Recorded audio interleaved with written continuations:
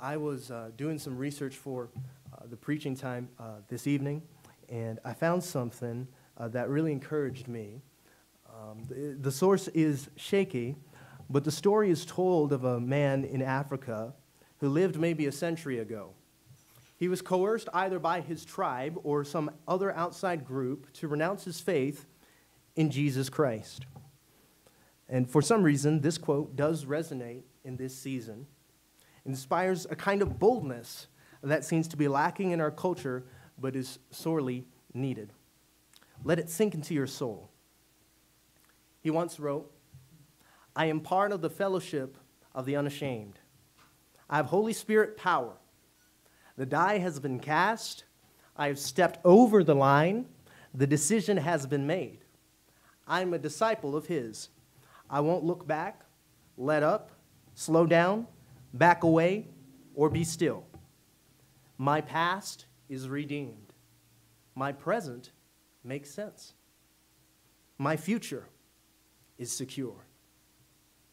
I'm finished with low living, sight walking, small planning, smooth knees, colorless dreams, tamed visions, worldly talking, cheap giving, and dwarfed goals. I no longer need preeminence, prosperity, position, promotions, applause, or popularity. I don't have to be right, first, tops, recognized, praised, regarded, or rewarded. I now live by faith, lean on His presence, walk by patience, am uplifted by prayer, and labor by power. My pace is set, my gait is fast, my goal is heaven. My road is narrow, my way is rough, my companions few, my guide is reliable, and my mission is clear. I cannot be bought, compromised, detoured, lured away, turned back, deluded, or delayed. I will not flinch in the face of sacrifice, hesitate in the presence of the adversary, and negotiate at the table of the enemy, pander at the pool of popularity, or meander in the maze of mediocrity. I won't give up, shut up, let up, until I stayed up, stored up, prayed up, paid up, preached up for the cause of Christ. I am a disciple of Jesus. I must go till He comes, give till I drop, preach till all know, and work till He stops me. And when He comes for His own, He'll have no problem recognizing me. My banner will be clear. Amen. May it be so in your life and in mine. And that's why we've met this evening, to continue to meet in the fellowship of the unashamed. We've been talking in my opportunities that I've had to preach the last 2 times at Anchor Baptist Church here. We've been talking about the church of the living God. The church of the living God. Last Wednesday we talked about doctrine. And in 1 Timothy chapter 3, verse 15, the Word of God reads, "The house of God, which is the church of the living God, the pillar and ground of the truth." And Acts chapter 2, verse 42, speaking of the new believers, the 3,000 that trusted Christ, they continued steadfastly in the apostles' doctrine and fellowship and in breaking of bread and in prayers. We talked about doctrine last week. I want to dial in on that next word, fellowship. Fellowship. Pastors taught me by proxy and by example that while, yes, God can revive hearts in just one sermon, just like in Acts chapter 2, usually it is faithfulness that is rewarded. And it is the continual working of the Lord over a period of time that is usually much healthier to measure than the instant growth of, wow, we saw 50, 100 people saved in one day. If you have a pen, I want you to write this quote down. This really changed my life. This really helped me. You can write this down. It says right here, faithfulness is not measured in years, but in decades. Please write that down if you can. Faithfulness is not measured in years, but in decades. We got to be faithful to the Lord in this fellowship of the unashamed. We spoke about author and humorist Mark Twain, who is quoted as saying, "It ain't those parts of the Bible that I can't understand that bother me. It is the parts that I do understand." And though there is some question as to whether he is the original and actual source for this quote, there is no question that he was hostile towards religion. We should not find it surprising when lost people find the Bible awkward or offensive. Paul wrote, "The natural man receiveth not the things of the Spirit of God, for they are foolishness unto him, neither can he know them, because they are spiritually discerned." Let's pray. Lord God, I pray that you'd bless this preaching time, this message that you have for us. Pray that you'd challenge us and that you would help us today. Fill us with your Spirit. May your word go forth with clarity and with power and with confidence. And I pray that you would hide me behind the cross of Christ, Lord. And I know sometimes that phrase is used in a strange way, but what I mean is, Lord, that you would fill me and use me today to speak forth the truth and love and the way it ought to be. In Jesus' name we pray. Amen. Last week we highlighted how we must keep God's word in our thoughts and in our hearts to obey all that it commands and to continue steadfastly in the doctrine. We must all be saved. Isaiah 45 says, "Look unto me and be ye saved, all the ends of the earth. God said, for I am God, and there is none else." Isaiah 45, verse 42. The British preacher Roy Hession wrote, "Grace permits us to approach the throne boldly, nay, demands that we approach as empty sinners to be blessed, empty, with nothing to commend ourselves but our deep need.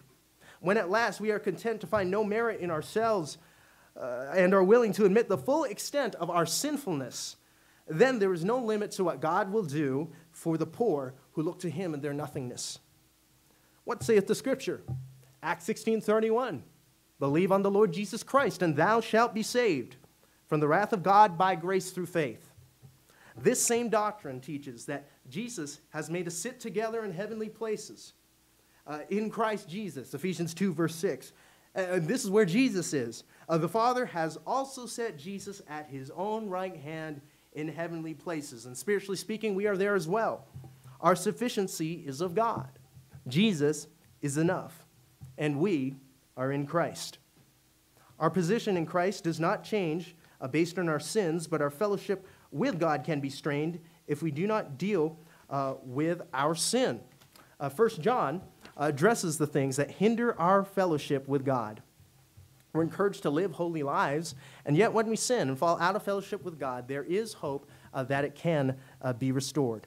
Look at 1 John chapter 2. I want to call your attention to 1 John chapter number 2.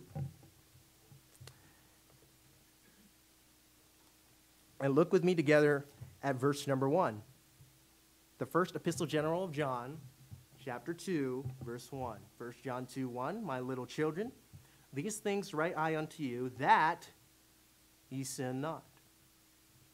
And if any man sin, we have an advocate with the Father, Jesus Christ, the righteous." Jesus Christ has satisfied the demands of a righteous and holy God. This is the doctrine. This is good doctrine. And Paul said, "The things that thou hast heard of me among many witnesses, the same commit thou to faithful men, who shall be able to teach others also." And let me just tell you today that the theme of 1 John is fellowship. The theme of the book of 1 John is fellowship. You know, the Apostle John wrote the first 5 books of the Bible, and he wrote the Gospel of John, and the purpose of the Gospel of John was to convince sinners, and that is to lead us to faith in Christ. And then he wrote the book of Revelation, and the purpose of the book of Revelation was to comfort the saints, to help us understand the days we're living in, and to give us hope for the second coming of the Lord Jesus Christ. But then he also wrote these epistles, and these wonderful epistles, and they are written to confirm saints. And so we thank God for this epistle that has for its theme the word know, K-N-O-W, and the word fellowship, and the word life. 1 John 1, verse 3. Skip your eyes up the page over there to verse 3 of 1 John 1. 1 John 1, verse 3, that which we have seen and heard declare we unto you, that ye also may have fellowship with us, and truly our fellowship is with the Father and with his Son, Jesus Christ. Verse 7, if we walk in the light, as he is in the light, we have fellowship one with another, and the blood of Jesus Christ, his Son, cleanseth us from all sin. And now he says, John says, I declare the truth. I do this that you might have fellowship. What is fellowship? Fellowship is not, as they might say, two fellas in one ship. Okay? That's not fellowship. Fellowship is not coffee and donuts. Fellowship can include coffee and donuts, but it must have and include Jesus. Christians standing around talking about sports and family and finances, or even about the church, is not biblical fellowship. We often call it that, but that's simply Christians socializing and talking scripture, sharing a testimony. And remember, you can't have a testimony if you never had a test, okay? Maybe sharing a testimony, relating how God has answered prayer. These all constitute biblical fellowship. C.S. Lewis said that friendship arises out of mere companionship when two or more of the companions discover that they have in common some insight or interest or even a taste which the others do not share in their life, and which the basis of all friendships really does start with this question or with this realization. You too? You also? You come from a broken family too? You have that hobby too? What? I thought I was the only one. What is fellowship? It goes further than just friendship. But as we've mentioned a little bit of what fellowship before, it's a technical word that you may have fellowship with us. It is the Greek word koinonia. And koinonia means to have in common, to have in common. And because of Jesus, there is a fellowship that is experienced, and we can have our shared joy and our walk with another. You've heard people say, I don't need to go to church to be a Christian. I can be a Christian. I don't need to go to church. And they are absolutely right. Salvation is by faith in Jesus Christ alone. But you don't have to go to home. You don't have to go to your home to be married. And stay away from home long enough, and your relationship will be affected. We joy with one another. Being together is natural. If there's zero desire to simply be around each other and inhabit the same space, and not merely to stand for 3 hymns and sit down for one in a formal meeting, we better examine ourselves whether we be in the faith, because a desire to be in church is going to be central to your being. Like, you want to be around other Christians. You want to be around other people that believe the same thing, that mind the same things. And so John says our fellowship is with the Father and with his Son, Jesus Christ. Brother Andrew, what do you have in common with the Father? Brother Yassine, what do you have in common with God? Nothing. We don't have anything in common with the Father. He is almighty. He is the holy God. We are worms. And because of our unrighteousness, we cannot stand in the presence of God. And God, who knows that there's a chasm between you and himself, has sent the Lord Jesus Christ. And Jesus kept his deity, but also took on humanity. Now we begin to have a likeness. We become partakers of the divine nature, 2 Peter chapter 1 says. And the word partaker there is exactly from the same word that is translated as fellowship in 1 John chapter 1 and verse 3. It literally means to have something in common. Now notice who we have fellowship with. And notice he says in 1 John chapter 1 verse 3, that which we have seen and heard declare we unto you, that you all, also may have fellowship with us. And truly our fellowship is with the Father and with his Son, Jesus Christ. How can I have fellowship with a holy God? And yet the Apostle John says our fellowship is with the Father. I have nothing in common with the Father. But 1 John 1, verses 5 and 6, that this then is the message which we have heard from him and declare unto you, that God is light, and in him is no darkness at all. If we say that we have fellowship with him and walk in darkness, we lie and do not the truth. We're in the dark, he's in the light.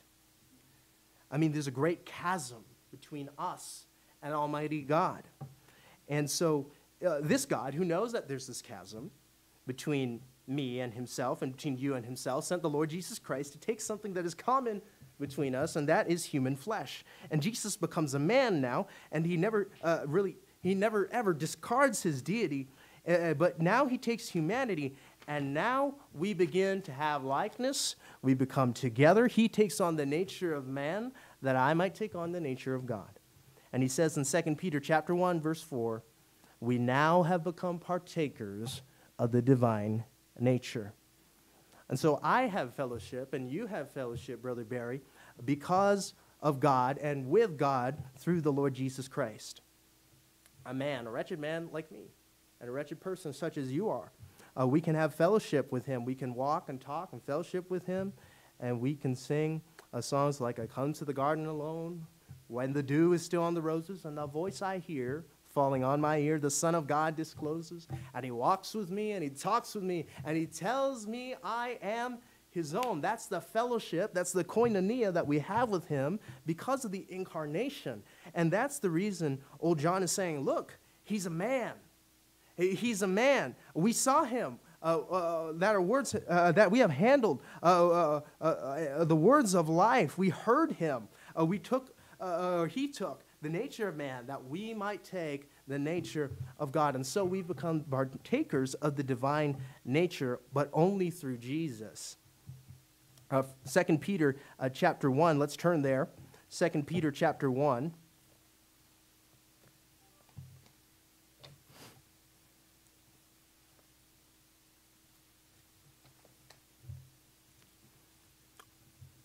Verse 3.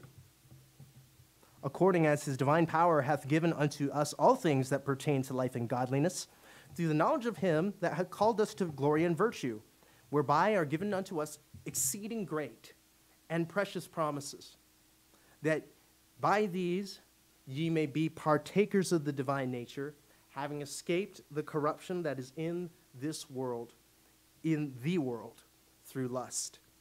And then you see, look, not only do we have fellowship with God, but it follows as night follows day that we must have fellowship with one another. And because when I'm born of God and you're born of God, the same nature that's in me is the same nature that's in you. And if we have fellowship with God, our lives are going to be different, and our lives are going to be changed. You can flip back to 1 John 1 again. And it says in verse 4, these things we write unto you that your joy may be full. Do you want joy? This is where it's found. There's no joy like fellowship with Jesus. And John says, in effect, this is why I wrote this book, that ye may have joy. You can look all over for joy, but you will not find it unless you find it in fellowship with God. And such sweet fellowship is God's will. If you live for happiness, you're a prisoner of your circumstances, but Jesus never changes. You can be lost and be happy for a while. We're not talking about happiness, we're talking about joy. And happiness depends on what happens, but joy only comes from the Lord Jesus Christ. If you live for happiness, you're going to be a prisoner of your circumstances. And happiness is cosmetic on the outside. We know that joy is character on the inside. Happiness is like a thermometer. It registers conditions. Joy is the thermostat that controls the conditions. Joy intensifies in a crisis. Happiness is fullest when it is mingled with joy. And this life that comes from God is real. It is a fact. It results in koinonia, in fellowship with God and with each other. And then you have fullness of joy in your Christian life. Psalm 16, verse 11. In thy presence is fullness of joy. At thy right hand there are pleasures forevermore. 1 John 1, 6 through 7. If we say that we fellowship with him and walk in darkness, we lie. If we walk in the light as he is in the light, we have fellowship. What is the definition of fellowship in the Bible? Biblical fellowship can be between two individuals. And the best example of this is the fellowship that Jesus wants to personally have with each and every one of us. Revelation 3, verse 20, it says, "Behold, I stand at the door and knock. If any man hear my voice and open the door, I will come in to him and sup with him and he with me." And this passage is written to the church. It's written to saved people, people who are Christian. And take note that Jesus is speaking and knocking, and he refers to the person on the other side of the door as him. And it's singular. And Jesus desires for each one of us to have and maintain intimate fellowship with him. In Acts chapter 2, you know that 3,000 people were saved. And that's just one day.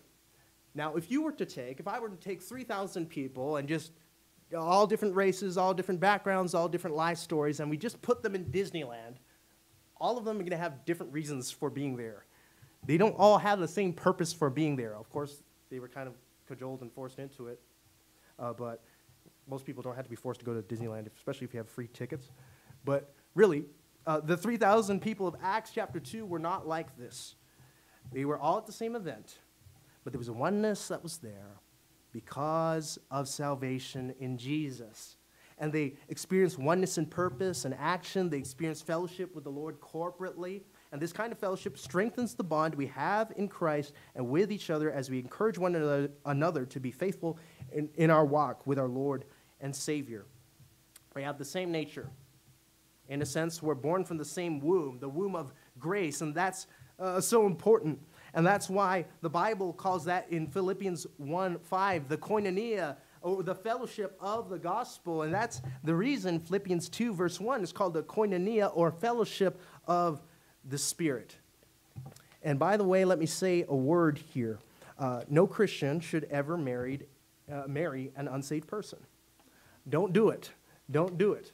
The Bible says, if you're single and you're looking to get married, okay, the Bible says you're not to be unequally yoked together with unbelievers. And he asks the question, for what fellowship, what koinonia hath light with darkness? Don't you realize you're twice born as a child of God? And those who are not twice born, those who are not of the truth, Jesus said, ye are of your father, the devil. And you talk about in-law problems. You got the devil for a father-in-law. I mean, you think about it. There's no fellowship. There's no common life there. And I thank God for the fellowship that I have with my family, and not just the love, but the fellowship we have and the things that we have in common. 1 John 1, verse 4, "These things write we unto you, that your joy may be full." There's no joy like the joy of knowing one another in the Lord Jesus Christ. And that's why we call all of this sweet fellowship. It's sweet. And so we all want joy, but we got to find it in God's word. A woman lost her house keys. This woman, she lost her house keys, and she couldn't find them. She looked all over the house. She couldn't find them. She looked in her purse, and there they were. You know why she didn't find them before she looked in her purse? She was looking in the wrong place because the keys were in her purse. Now you can look all over for joy, but you're not going to find joy unless you find it in the Lord Jesus Christ. Joy is the byproduct of fellowship with God and fellowship with the family. And so we need to be with the family. And so many of us, you know, there's YouTube, there's TikTok, there's television, there's movies, there's distractions, and we have entertainment, we have amusements, we have more restaurants and more businesses and all these things to distract us, but more loneliness and more depression and more alcoholism and more drugs and more divorce and more suicide than ever is being documented in the statistics. And why? Because, friend, the only true joy is to be found in Jesus Christ. We're not dependent on oratory, illustration, or logic to convince people. Thank God. We are here today because of what God did for us, and the Holy Spirit is here to say this is true. This is the witness of God. John 4:24, God is a spirit, and they that worship him must worship him in spirit and in truth.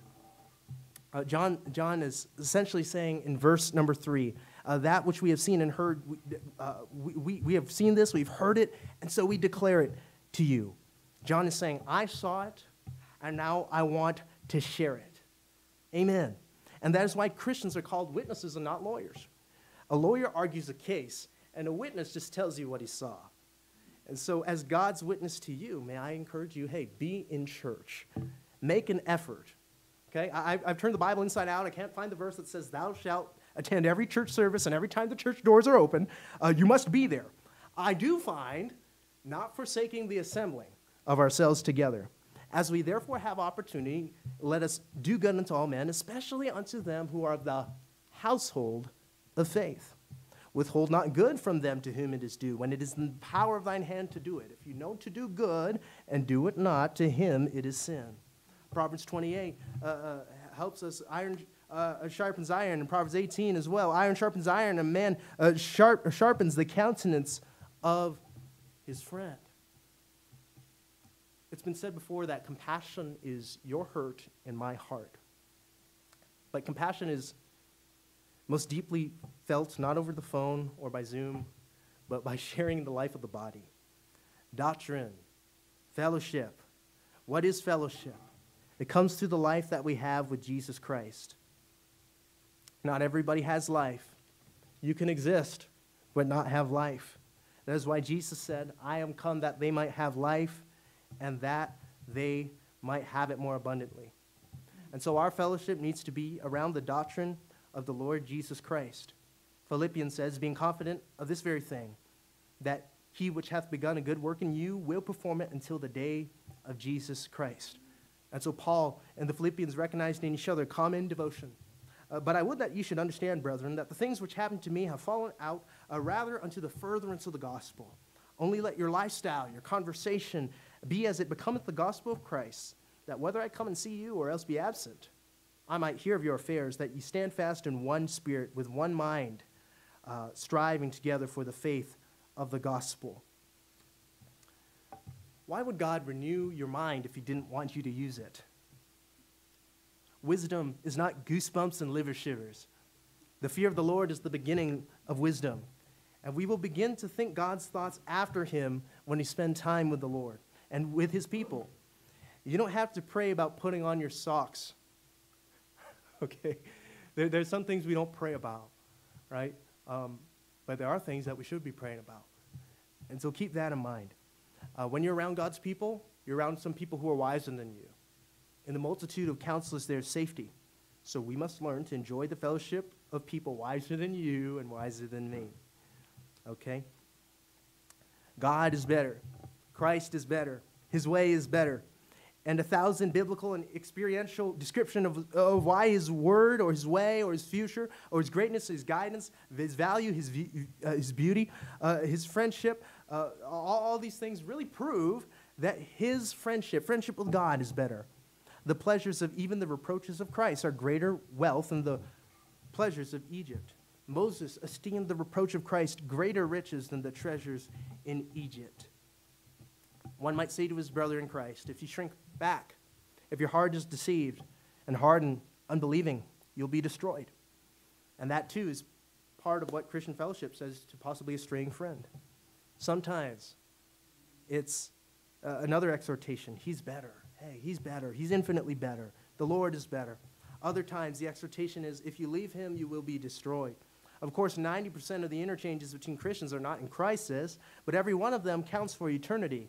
We are either weakening people's affections for God or strengthening them. We are either building up towards heaven or tearing down towards hell.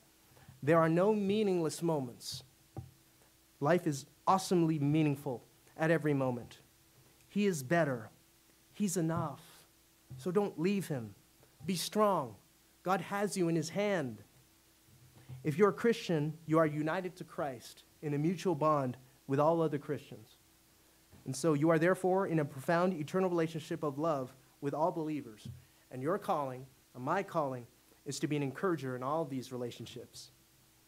But exhort one another daily, while it is called today, lest any of you be hardened through the deceitfulness of sin. Would you bow your heads in prayer?